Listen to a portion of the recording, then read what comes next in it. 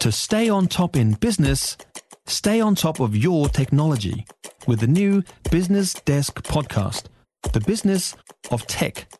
Listen on iHeartRadio or wherever you get your podcasts.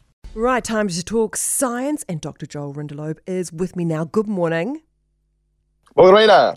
So in honour of Halloween, I love the fact you've come up with some spooky science to talk about, and you're also honouring the Nobel Prize winners in physics, which was announced earlier in the year. You do, unfortunately, this does involve the word quantum, and whenever I hear quantum, I'm going to be honest with you, Joel, I just kind of go, oh, okay, Francesca, stretch the mind. Tell us a little bit about these guys and what they achieved. It's okay if your brain hurts when we're talking about this, because it makes everybody on the planet. Yeah, it makes their brain hurt. So we're going to talk quantum entanglement. And this is what Einstein literally called spooky. He was not a huge fan. A bit scary, but let's get into it here. So what we've learned through these experiments is that not only is teleportation real, but reality doesn't exist on the local level. All right. So are you with me so far? I'm with you so far. Okay. So the idea of reality here, it's not that, hey, you're going to wake up tomorrow morning and, oh, everything was just a dream, or we live in a simulation. So nothing crazy like that. But what's going on is for a quantum particle that we don't know the state of it until we measure it. So a better way to maybe think about all these quantum words here is, let's just think about a coin, flipping a coin. So a coin can either be heads or it can be tails. So when we do these quantum experiments, what we're doing is we're flipping a coin into a box, and then we open the box to see if it was heads or tails. But here's the thing about quantum mechanics. Our coin, it doesn't just land in the box and it's either heads or it's either tails, and then you open it up to see what it is. It actually just floats there. So it's neither heads and it's neither tails. It's just a probability. 50% heads, 50% tails. Yep, okay. So this means that it's not real in the sense that it's not really heads and it's not really tails. And Einstein didn't like this. And now where things get really weird is when we entangle two particles or two coins. We get two coins that have a connection between them. Yeah.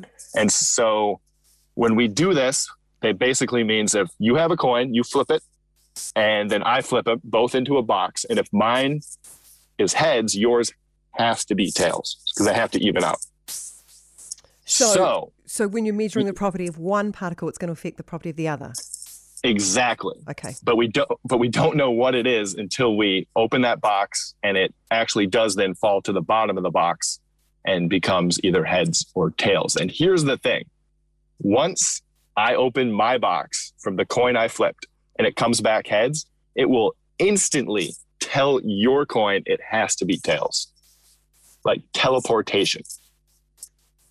And distance doesn't matter. So if you flip yours in the studio, then I go onto the moon because, like I need a holiday, right? Right. So I flip mine on the moon. It comes back heads. It will instantly tell yours to be tails faster than the speed of light. Okay. It is quite mind-boggling, isn't it? Yes. I always sort of grasp a certain amount of it, and then sometimes these conversations just go a fraction too far, and I go, oh, okay, now maybe I'm a bit lost. I mean, I love this talk about teleportation and loopholes and things, Joel, because it's kind of it's the science fiction we grew up with on TV shows and things, and we always were really hoping that these things would be part of our lives.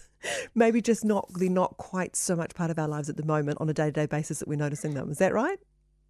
Yeah, you're not alone here. Physicists have proved that this coin isn't going to be heads or tails until we measure it. And they've proved that this teleportation, this entanglement exists, but they can't explain the who, what, why, or when. And we're still in infancy here, so we don't even know exactly how we might be able to use it. Some people say, hey, maybe this will help us in quantum computing and making computers the best we've ever seen. But it's a really, really new part of physics that we're really just starting to understand. So we're still sitting at theory? We've proven that it exists, but we just don't know why. Right. Okay. and maybe how to wrangle it. Exactly. So it's very much in its infancy, but it's spooky. It's really spooky. And that's why we're celebrating Halloween, right? I love it. Thank you so much, Joel, for your very clear explanation. I'm expecting people to sit down to dinner tonight and have a conversation about quantum entanglement and be able to just probably just regurgitate what you said and sound like we're on top of it. It's wonderful. Thank you so much for your time today. If you enjoyed this podcast, you will love our New Zealand Herald podcast, The Little Things, hosted by me, Francesca Rudkin, and my good friend Louise Airy. We focus on all the little things that you can do to make a positive impact on your life and to cut through the confusion from the health and wellness industry. Join us every Saturday to hear from the experts for all the tips and advice you need. Just search The Little Things on iHeartRadio or wherever you get your podcasts.